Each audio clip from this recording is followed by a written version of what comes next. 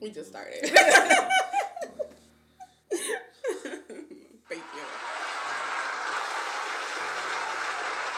Simmer down. Listen, everybody's so excited in the studio. You know what I'm saying? Welcome, everyone. My name is David Andrade, in case you don't remember. And I am one of the co-hosts here at the Father's Uplift podcast. Who's the other co-host? Oh, right. My man can't talk. It's George. For those who don't know, it's George, the brilliant George. And today, we actually have two very special guests, and I'm going to let them introduce themselves. Hello, my name is Shakina Copeland. I'm a master's level clinician here at Father's Uplift. I provide mental health services and substance use services to our dads in the community who have recently come out of incarceration and who's just dealing with stuff in their lives. That was good. Appreciate you sharing that. Who else we got? My name is Shantae Leathers Ido. I'm a licensed certified social worker. I currently work for Mass General Hospital in the liver transplant department as a social worker, and I am a former DCF social worker as well. Ooh, okay then. We got letters behind our names. I love that. So, question. I'm going to start off with you because I think that, Shantae, by the way, for anyone who doesn't know, you mentioned that you're a DCF worker, and I feel like everyone always wants to take shots at the DCF social worker for, like, taking away their kids and stuff like that. But, like, I would imagine that has to be a difficult experience working there, yes? Absolutely. It is hard. It is challenging. But that's not just the only role. I feel like people see that because it's the optics of social work, of DCF in particular. Yeah. They're going to come in and steal my kids. Yeah. But that's not always the case. I think in the time that I worked for DCF, I may have done one removal, and it wasn't even on my caseload. Really? Yeah. So I think for me, it was making a sound decision to come to DCF to force some impact the community in a way to bring change forth and see what happens. Okay. So how did you even end up at DCF? That's a little story. Yeah. So when I first graduated with my master's, I was like, I'm not going to DCF. Word. DCF is horrible. You'll never catch me there. Mm-hmm. But I was working as a program director down in Back Bay at a homeless shelter. And DCF came across my LinkedIn, and they were looking, and they called and said, hey, would you be interested? Yeah. And I sat back. It was a little more money than what I was getting paid. And I was like, well, do you want to go into this environment? How can you, bring forth change in this environment? Do you want to do it? And I was like, you know what? I'm going to try. Word. And I did. I entered DCF in 2019, and I stayed till 2022. Yeah. And what else was there? No. So when you went to DC, actually, question, truly, be honest, was the money a factor? Yeah. Being a state employee. We all want those state benefits. You know what? Benefits, let's talk. I do feel like we need to start discussing this more often. We need to start social workers. In salaries. Don't be on some I'm gonna take a pay cut and help out. No. Get your bag, yo. You have for everything. You have to, and even what they're offering, it wasn't even I'm gonna be rich. Yeah. It was just more than what I was making at my previous job. You might be able to survive in the city. Exactly. Word, yeah. Okay. So do you feel it was you said it was a difficult job, but do you feel like everybody was kind of struggling with the work that you guys were doing, or would you say that there's a decent amount of work-life balance?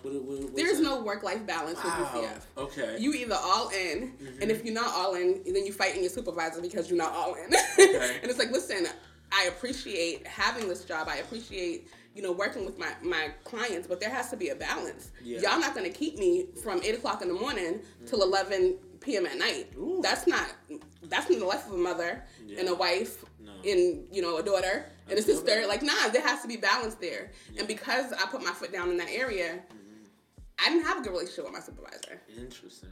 I didn't. Okay.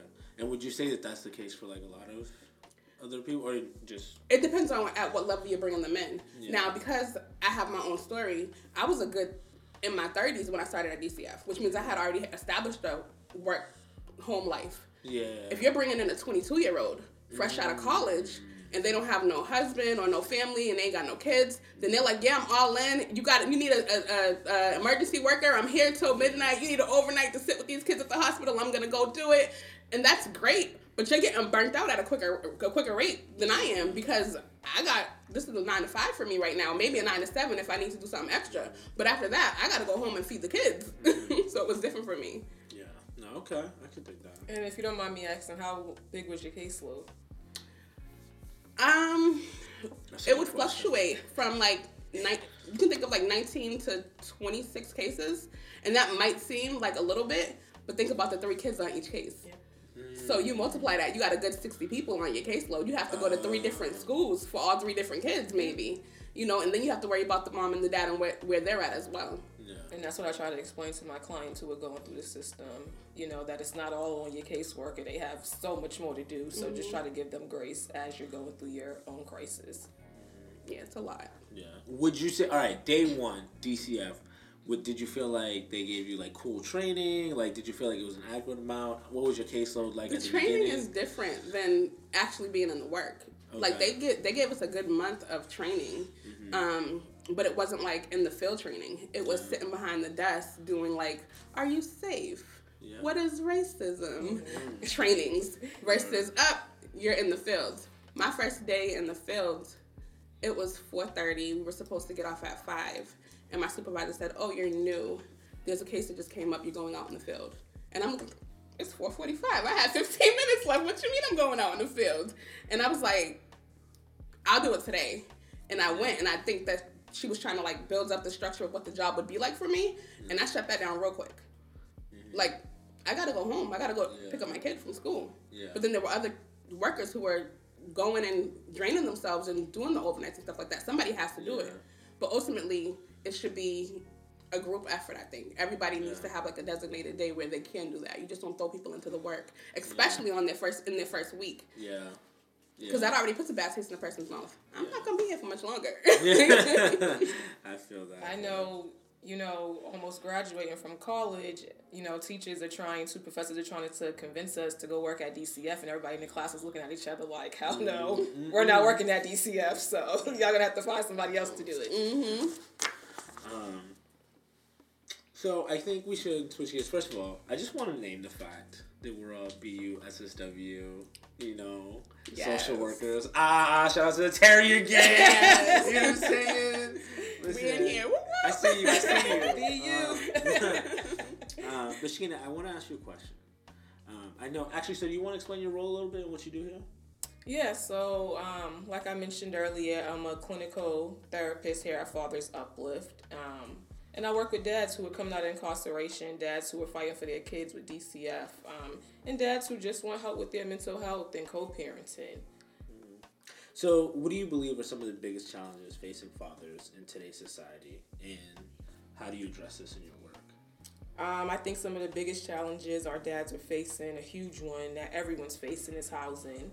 Okay. And it's difficult when they come in here looking for housing because we're limited in our resources. Yeah, we can give you a housing list, a wait list, but it's not going to be automatic. You can be on that wait list for 5 to 7 years. Yeah. And also a lot of the affordable and low-income housing is geared towards single mothers. So that's another barrier that we have to go through. So it's difficult when they come in here saying, I need housing. You know, I can't get custody of my kids because I don't have enough space. I'm already doubling up with other people. And there's nothing really we can do for them immediately. Yeah. Another big challenge that dads deal with is jobs and incomes that provide a livable wage. Yeah, some of them are working, a lot of them are working, but they're living check to check or not even making it to the next check. Yeah.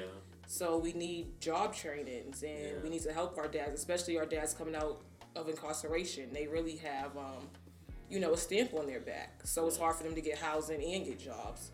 So we definitely need to look into changing policies that protects the rights of our dads. Yeah.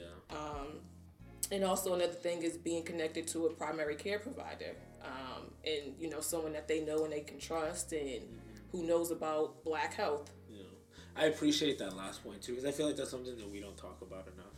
Yeah, is actually going to get checked out, especially as men. I feel like it's.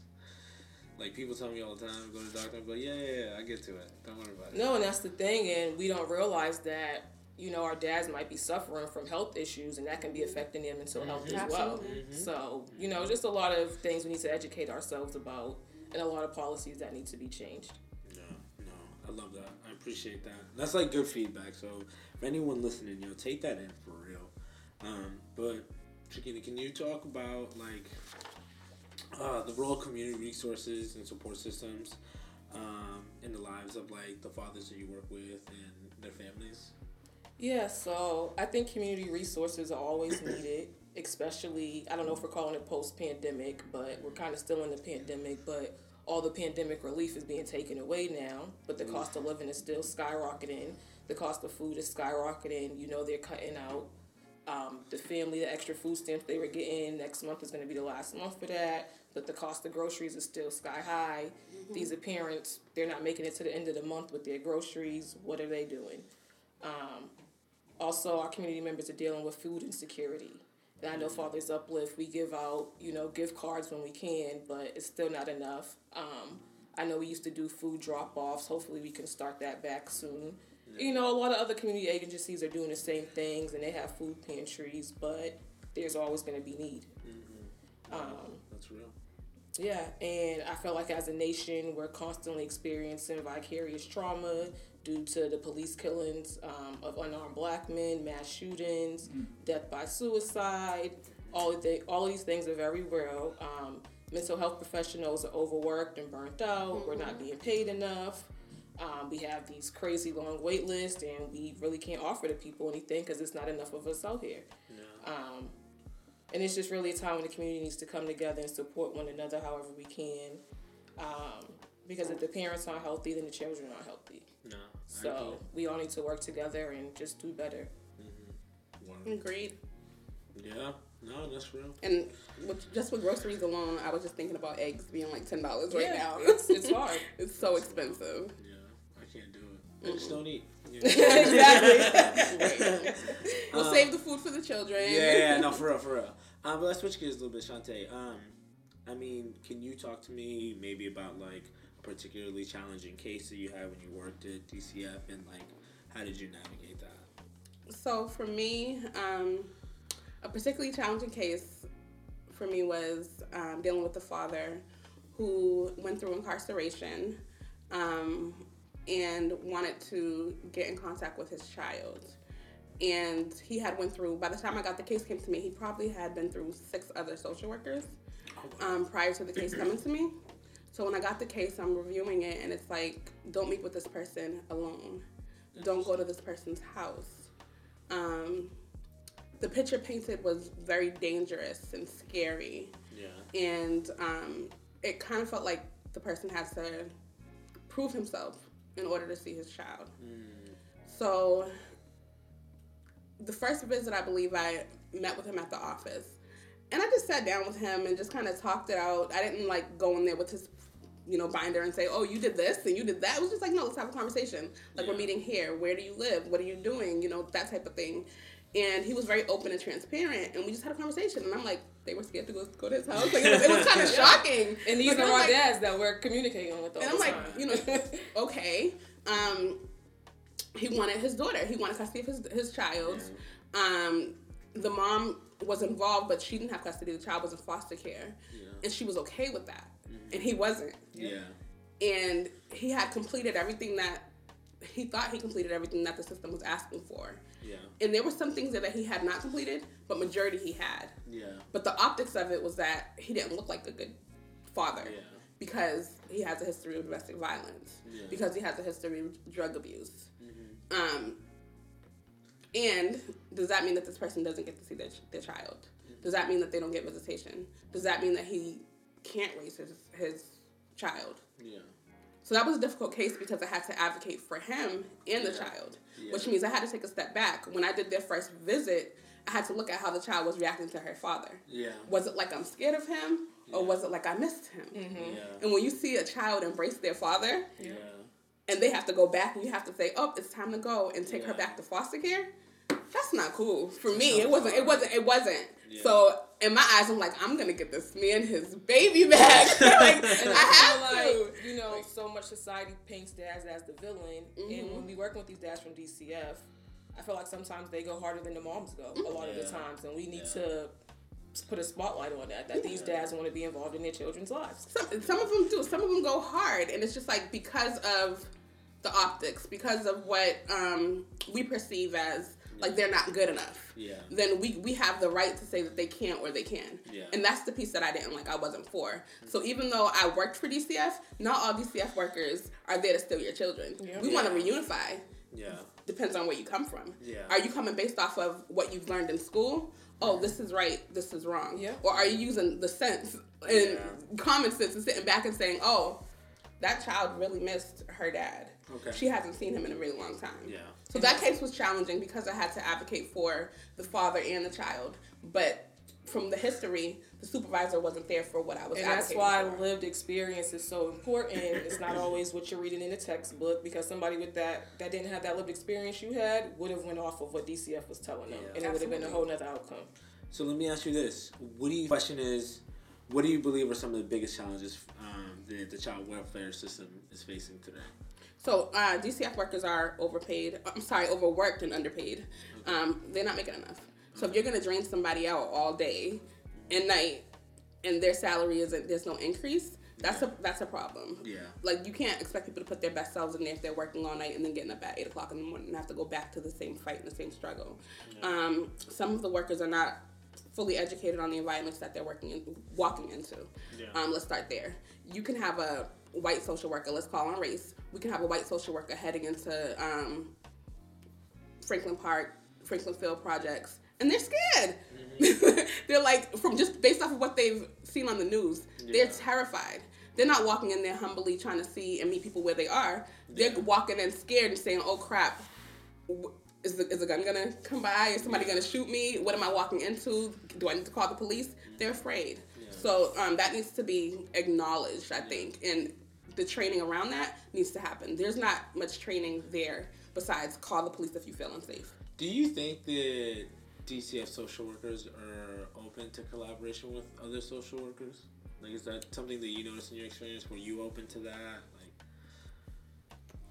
Working with other social workers, like... So, I feel like when I was working here, and I don't know if you've had this experience, but I used to work here as a coach before I went back into grad school, and there was times where on certain cases I would reach out to like a DCF worker and give them updates on like some of the things that they were doing.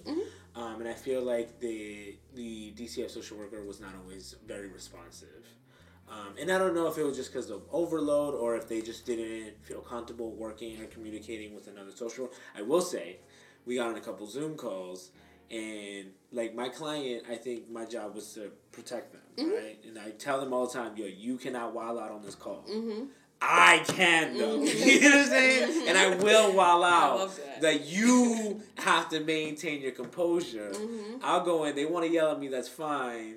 But I'm gonna say things that, maybe you want to say, but if you say or you might get too riled up. They'll look at you wrong. Yeah, I was like, I'll be... Father is bad-tempered. Exactly.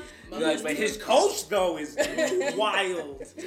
But yeah, I think, like, it necessarily wasn't always, like, that connection was not always conducive to collaboration. And I really, really, truly believe that it's based off of workers being overworked. Yeah. Do you have time to process what's happening in front of you? Period. Yeah. Like, if I'm on the go 24/7 and I get a voicemail from David saying, hey, I want to talk about my client who's been working really hard. Did he attend the training? Checkbox. Okay. He did he learn anything? Well, he had an attitude, but he had an attitude. That's the highlight more so than, so you have to be very mindful of how people are processing. So no, they don't have the time. I got to go pick up your kid from school right now, and you want me to sit down and have a full conversation, an hour conversation with your coach about what you're doing. DCF, give me the time to sit down and have this conversation. I don't have the time right now. Yeah, there's clients who have been reprimanded for showing emotions during visits with their children, which blew my mind. But these are the things they write down and put on paper. Yeah, that's tough. Yeah. So I don't think it's that they don't want to collab. I just really think it comes down to time. I think the best thing, I think it will shape us as better clinicians if we have the time to sit down and collab with other clinicians and discuss what's going on with the client overall. I agree. It needs to be a whole team effort. Yeah, holistically, like it needs to be that. Even with teachers and people inside the children's schools, their doctors, everyone needs to come together and collaborate. Absolutely. this is like a complete aside, but I was just like hearing that like essentially like I don't know if you guys know about like dental insurance. Like dentists in general essentially have their own separate system for how they process like everything from like the regular health system, and because of that, like that's why like it's so hard to get dental insurance, and like a lot of dentists like don't take Medicaid, you know what I'm saying? And like like they only hold certain hours during the day, and like it's not as accessible, and like oral health is an issue, yo. It's crazy. It is. Crazy. Yeah. I shouldn't say crazy. Crazy is an ableist term. It's wild. Everything builds upon each other, and everything affects you eventually. It might come out in different ways, but it's going to affect you. Absolutely. Yeah. Sorry, I just went off on a wild tangent. No, there. we I get don't it. even know Though. where to get It applies. Yeah. Listen, we gotta take care of our constituents. You know what I'm saying? All our clients, everybody listening. Yo, also, just quick affirmation. Yo, we love you. Yes. If you're listening right now, we love you. We appreciate you. You know. Okay. So I do want to ask another question. I'm trying to like get to the ins and outs of the DCF system. You know. So Shante, what do you think? Like DCF and other organizations can do to better like empower families. And build and they will lead to healthier, stronger outcomes for kids. So, the first thing is you cannot read a book by its cover. We have to open it up. It may take some time, but we have to learn people. Yeah. You have to figure out what's underneath the surface. Yeah. Just because somebody has been to jail doesn't automatically equate to them being bad. DCF can better support by looking at the whole picture and bringing support and light to effective co-parenting. We can't look at a family that's broken up as just divisive. The mama's over there, the dad is over there, the kids are over here. Yeah. We have to figure out how we can bring everybody to the table. If domestic violence is a factor and the parents can't be together, let's bring in the resources that support both mom and dad and the children in order to build effectively parent the children. Yeah. Absolutely. What else? This is a good one. Some of these parent and child visitations that we have, they need to be therapeutic family sessions. DCF needs to pull on some of those resources like therapy for the family, because when a child is removed, there is so much trauma underneath there for both the parents and the children. You bringing that child back in there is re-traumatizing them without the support needed to build a better relationship with their parents. You know what? That's actually a good segue, because Shakina, I want to ask you a question. How do you help fathers develop healthy coping skills and so that they can manage the stress in their lives? Because I feel like anytime I talk to the dads and when I work with them as coaches, they describe their situations and I'm like, man, I don't know how you're getting through it. You know? Honestly, I use strength-based perspectives by speaking life into them and helping them to understand how vital their roles are in their children's lives and that they matter. Yeah. Helping them to identify their triggers. So instead of getting angry and upset during a disagreement with their co-parenting or their DCF worker or anyone in the streets for that matter, that they can that can get them into trouble or land them in jail, they can walk away and remove themselves from the situation. They can practice healthy communication. Giving people a turn to talk and listen to understand instead of just talking over each other and arguing. And understanding that everyone's not on their healing journey the way they currently are. So everyone doesn't have the tools to effectively communicate. So they can only control themselves and their actions. Also by introducing them to journaling as a way to get their thoughts on paper, even going back and reading a journal in moments of self-reflection as a way to measure their growth. Helping them with breathing techniques and teaching them how to utilize breath work during moments of anxiety and overwhelming thoughts. Telling them it's okay to cry, assuring them that they have a safe space and can be vulnerable, which is hard for men and they don't usually get to hear things like that. Yeah. So just giving them a non-judgmental environment. Yeah.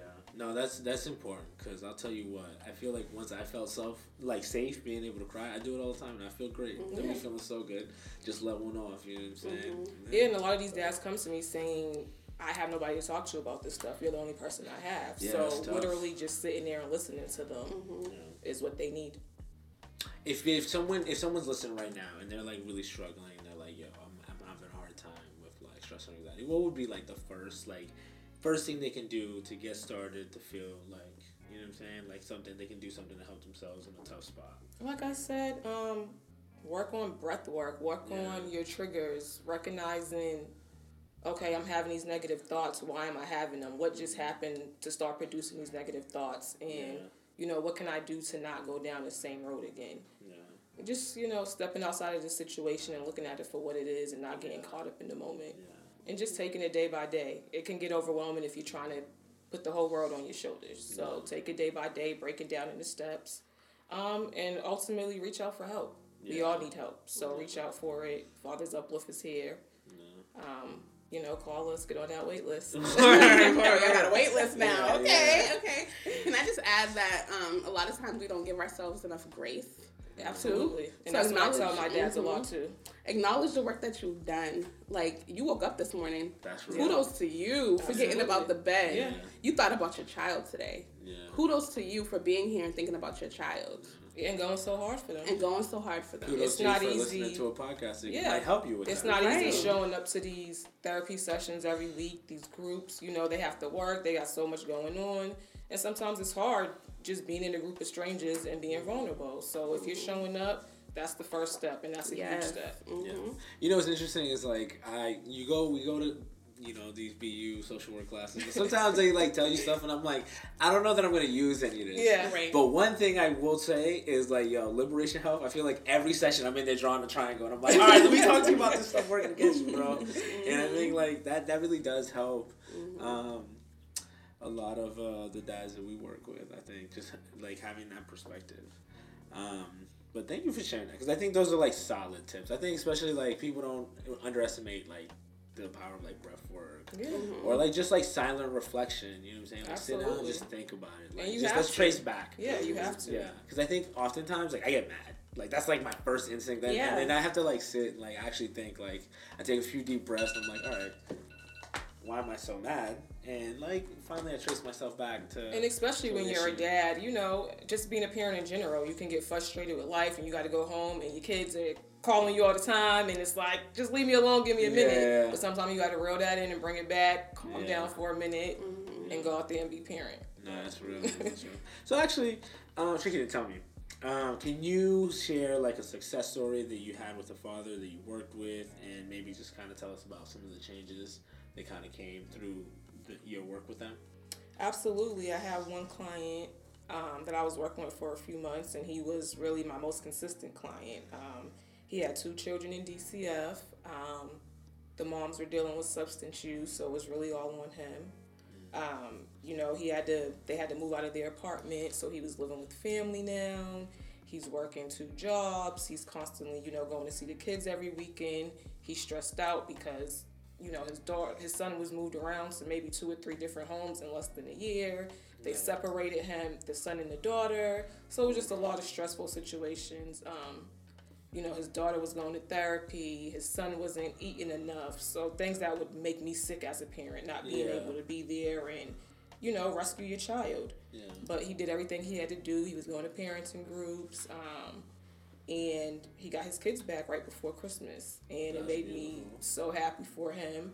And, I want to say I helped, but all I did was a little bit. He did all the work. He stayed consistent and committed. Yeah. He saved up, got an apartment. Father's Uplift helped him with some funding. But it all worked out well for him. And that's my greatest success story so far. And I'm just overwhelmingly happy for him. That's so dope, yo. I can hear it in your voice, yo. I love that.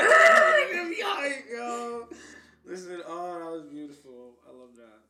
Yeah, you got a story like that?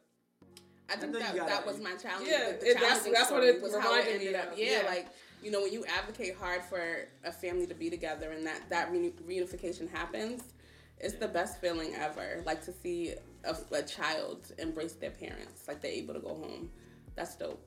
That's the best feeling. Yeah, and just telling him, stay strong every week. I know it's easier said than done, but stay strong. You're gonna get through this, and he got through it. So, and seeing him get through the hurdles though, when you know that there's a system stacked up against you, and you just keep moving and pressing past all of that, and you finally get what you've reached for. Yeah. That's just it's crazy. It's dope. Yeah.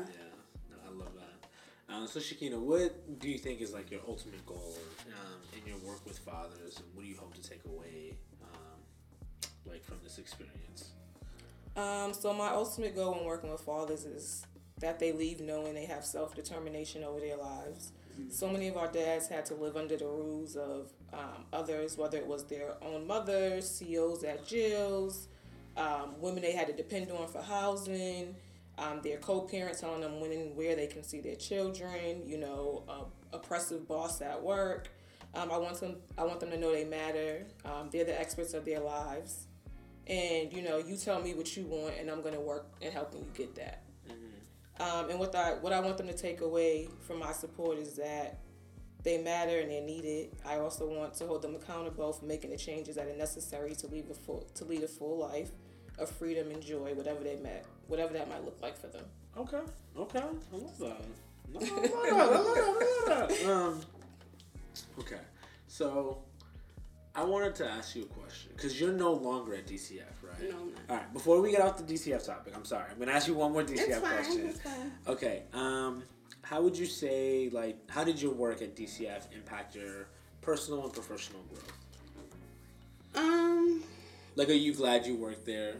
Did you I'm glad I appreciate had the the experience. Yeah. I'm glad I had the experience because our families need advocates. Yeah. So for me, it was I guess, how did it impact me personally? It created a space for me to identify with where I wanted to be. I've always wanted to advocate for families. Okay. So coming into a system that is viewed as, they're child snatchers. Yeah. And choosing, in my mind, that's not who I'm going to be. Yeah. Being able to go into that environment and still advocate for families to be together and reunified was important for me. It gave me a voice. A child's livelihood is more important than taking a child from their parents. Yeah. That may not always be the answer. Professionally, I found a new level to my voice. Transitioning into a medical social worker, always thinking about what is best for the patient. DCF has done that for me. Personally, valuing the relationship that I have with my own children because not everybody has that opportunity. Yeah. And working with these dads in DCF make me want to just go home and hug my daughter every night. I appreciate you so much. I love you so much because it's hard, and I can never imagine being in this situation. Right. Yeah. No, that's true. So you said you're a medical social worker now. I didn't even know that was a thing. I think that social work is such a broad field. It really is. We don't even we gotta research. It's like yo, you know what? The way my interaction with social work has been is kind of like how people dealt with first learning about the internet. It's like, oh, it's a powerful tool. Cool. What can I do with it? But there's just so much we can do. And you specifically said you're a liver transplant? A liver transplant social worker. Okay, tell me about that. That sounds fascinating. I want to hear all about that. It's so funny because people are like, you work in liver? Yeah. And I'm like, yeah. It's I didn't realize, first of all, I feel like the term is more, people view it as more higher esteem than I do, because I work there, I guess. So for me, let me just keep it real. What I do is I help people who come in with substance use disorders either get approved for a liver or deferred or denied. Okay. So it's a tough job in that stance. You might get someone coming in with an alcohol use disorder and they have 2 months of sobriety versus someone coming in with 6 months of sobriety. Who gets the liver? Does one get deferred and come back when you have more time, when you have more sobriety? Or does the one with 2 years get approved? And if they have 2 years and they have a relapse, do they get kicked off the list? Oof. Then you have people sitting on the list from 5 to 20 years. Yeah. So it's a tough job. It is because it's kind of like life or death for a lot of people. And it's not that I'm sitting as a social worker and I make that decision on my own. I do not. We work as a multidisciplinary team with surgeons, transplant doctors, nutritionists, nurse coordinators. So there's a broad spectrum of people who come together and decide, is this person a good fit for a liver transplant? But from this stand, it's really looking at them from a psychosocial perspective and seeing if they have the level of supports needed and whether or not they're a good fit. Now, the other side of this is, how does this relate to you and to who you are? You're down there at Mass General working on who gets a liver transplant with a bunch of people who are drinking their livers away, some of them. There are also a bunch of people of color who need an advocate as to why they should be transplanted. Yeah. And that for me is, like, I have found my voice in that work. Yeah. So whether it is 80% white people who come in and need a liver transplant, and there are 15% people of color who may be denied because they have health-related issues like diabetes or they're overweight, and it's like, oh, well, they have sickle cell. Then their liver might not last. If we put a new liver in them, it might not last. Or they don't have the social supports in order to... That's crazy. So it's like, well, let's dig around and find some support for these people. Because you don't have the social support, you don't get a liver. Yeah. That's real. That's hard. Yeah. That's hard. Yeah. So how do you compare this job to DCF? Do you think it's a huge step up from DCF? How's the caseload compared to DCF? I can't call it a step up because I feel like DCF for me is hard work. One of the things that I didn't discuss is that I was a DCF kid. You know, I was taken away from my mother at the age of 8 years old with a white woman who pulled up in a convertible. Okay. And so for me, it was, you know, let's go back and see what you can do for the other families in DCF. Yeah. Because you knew that they took you away from your mother, and there were other solutions. There were other resources that could have helped to put your parents in a better position in order to effectively care for you. Was my family doing things that resulted in us being taken away? Absolutely. Mm-hmm. And my mother worked her ass off to make sure we got back home. You know what I mean? So understanding that, I wanted to go and be that for other families in DCF. That work is still very meaningful for me. However, the system is so jacked up, it's not going to retain social workers, not good ones, who want to be there and make that change. Other people are there to work overtime and get that money, and like, oh, I'm making a difference. Yeah. Yeah. But the ones who are going to sit down and say, yeah, you were incarcerated. Yep, you slapped your baby mama. And that doesn't mean that you're a bad father. Yeah. And that's kind of what brings me to Father's Uplift, because my dad was incarcerated. So working with these dads and connecting them back with their children, that's kind of my hard work, especially the children of the incarcerated, because that was me. And that's what really social work is. We go through experience in life, and we want to give back to those who are now currently facing those situations. Absolutely. So there's that. So social work, DCF, is very heartfelt for me. And liver transplant is also very heartfelt for me because I had family members who passed away from liver disease. Yeah. Oh, wow. Because I had a 30-year-old cousin who passed away from kidney disease. They weren't good fits for transplant because they didn't have the adequate health care needed. They didn't have the supports as they viewed them to be adequate candidates. Yeah.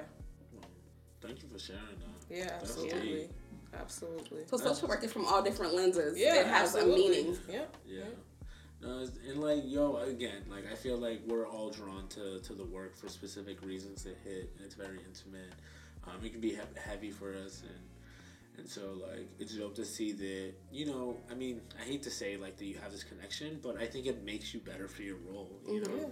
I don't know if you guys have ever read The Will, no, that's not The Will, it's a book by Viktor Frankl, and it's, basically, he is it's called Meaning of Life, Man's Search for Meaning by Viktor Frankl, and he talks about how, like, things that impact us can actually end up being a strength if we're able to kind of, like, reframe it and use it as, like, kind of like our driver.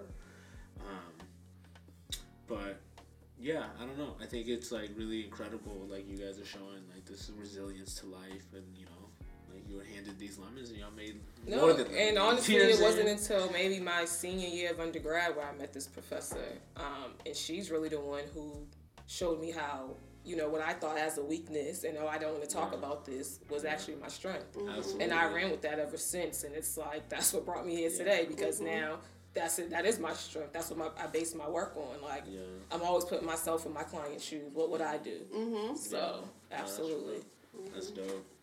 I love that. And with all of that, as a social worker, comes self-care.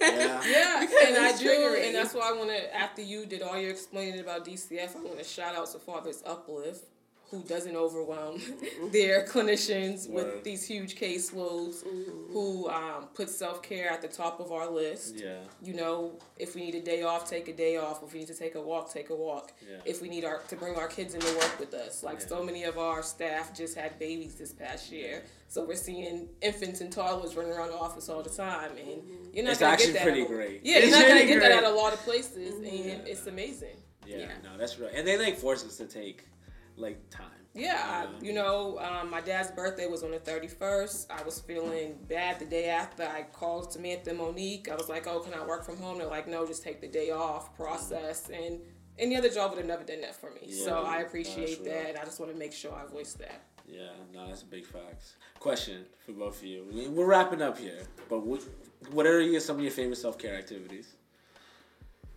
Hiking. Hiking, okay. You got a hiker out And here. I gotta shout out my bestie, Rakina, who introduced me to it. She's all the way in Atlanta, but she would be like, go hike. And I'm like, hike?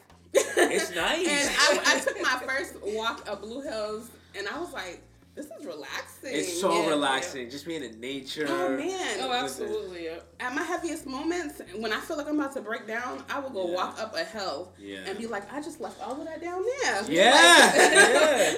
It's so, yeah. And if you do a little drive to like, if you want to drive an hour or two, you can always get to like New Hampshire or something like that. I recently started going back to the gym this week. I took about 3 weeks off, but I started going back. Shout out to Planet Fitness. We out here. Yeah, and just, taking that time for self, man, you have to. And I stress that to my clients. It's not selfish to take time for yourself. Yeah, no, that's true. How about you? Oh, you give us the hiking. One last thing I want to get into, right, is Black History Month. And the theme of Black History Month this year is Black Resistance. So I guess I just want to ask y'all, like, what's kind of like an example of Black resistance that you've kind of participated in recently, like in your role or in your personal life? Man, I would say graduating from Boston University. So funny! I'm like the first one in my immediate family to get my master's. I question myself so much. Why am I doing this? Why am I here? There's times where I had to explain my life to a class full of white students, and I just had so much anxiety. But I made it through. So that's my story of resistance, getting this education and helping my people out. I love that. Getting it, yo. Okay. I'm there with you. I can take that and say the exact same thing and leave it there. Yeah, I think we all can. I think all of us here can. I'm dropping another one. Exactly. Listen. No, that's real. That's definitely real. Man, thank you guys so much. This is a lot of fun. Thank you, David. I appreciate it. Yes, thank you. Yeah. This was great. Thank y'all for having me. Thank you for the of invitation. Question: anything else y'all want to do? Quick little shout outs for the fam or anything? You gotta shout out your kids first of all. All right, I want to shout out my daughter Alyssa. Mommy loves you. Shantae's best friend is my first cousin, Rakina. So we're all out here working in the human service field, trying to make a difference for people of color. Yeah. And shout out to the social workers of color. Yes. Let's go. That right there. It's not always easy. It's not ever easy for us, but we're still out here. Yep. Yeah, Still in the community. And we are changing the narrative. Yes. Yeah. Yes. You know the And fucking vibes. I'm gonna shout out my little ones too. Noah is 11, and he's gonna be so lit when he hears his mommy mention his name on the podcast. Yeah. So shout out to Noah and Excel Studios. Whoop whoop. Yeah. Serenity, my 1-year-old who is a gem, and Jason, who's my stepson. Shout out to all of y'all. I love y'all. Yeah, no, I love that. And I'm telling y'all, like, right now, play this podcast for your kid in the car while you're driving around. You're famous. You know what I'm saying? These kids are famous now. Absolutely. So you made it. You didn't even have to do nothing. Mommy took care of it. You know what I'm saying? Noah the goat. Yeah, and compliment someone else. And just remember that we are here. We got your back, and we love you.